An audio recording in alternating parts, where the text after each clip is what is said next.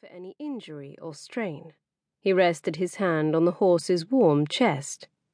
"Tell the grooms to cool him down before feeding and watering him." Ethan gave Destrian an affectionate pat. "Then he needs a good rub-down. I want him ready at first light." "Yes, my lord."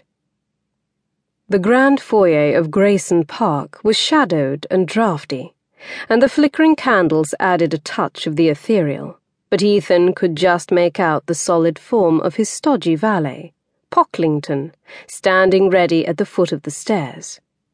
The elderly valet appeared as immobile as the marble statue on the table beside him. It was the end of a long day, but Pocklington, ever the gentleman's gentleman, stood polished and poised, not a wrinkle in his clothes, nor a grey hair out of place on his head. Ethan caught the servant's gaze, nodded to his man, and took the blood-red carpeted steps 2 at a time, Pocklington following. At the landing, Ethan turned right and strode down the long gallery. The estate now belonged to his half-brother. Alex had only acquired the house and accompanying title a few years before, when Alex's father, their mother's second husband and the Earl of Selborne, died. Ethan knew Alex had found precious little time to think of improvements and redecoration.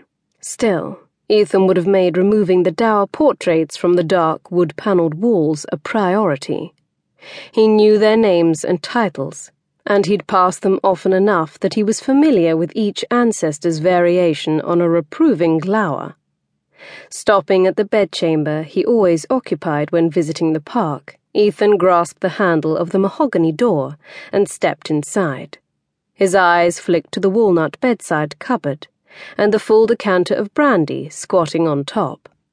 Pocklington shut the door behind him. "Would you care for a brandy, my lord?"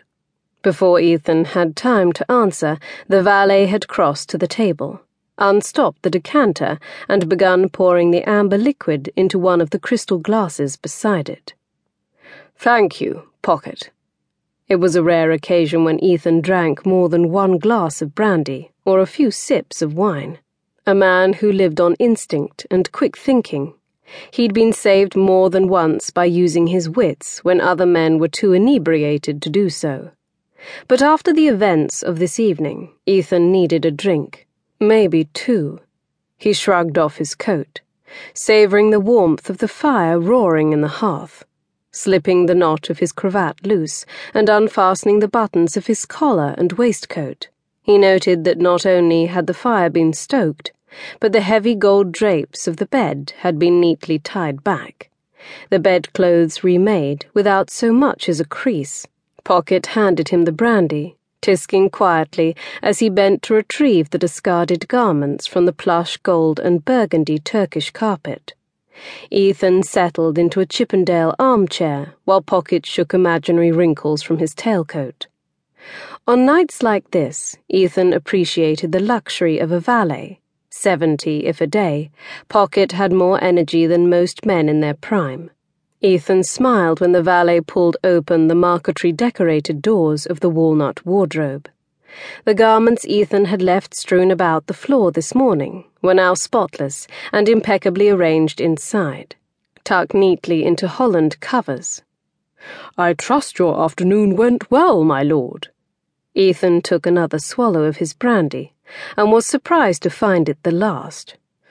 "Not as well as I'd hoped, Pocket." Irritation flashed through him as he thought of the girl again. "Oh?" Pocket immediately retrieved the empty glass and poured him another.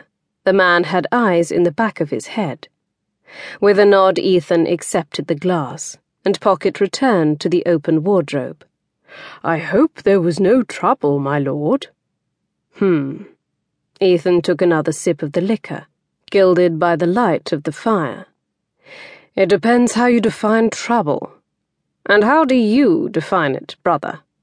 Ethan turned to see his half-brother, Alex, the Earl of Selborne, standing in the doorway, broad shoulders blocking the light from the corridor outside. Ethan arched an eyebrow. "The same way as any other man, I suppose." Alex's grey eyes narrowed. Pocket made a small sound of disapproval at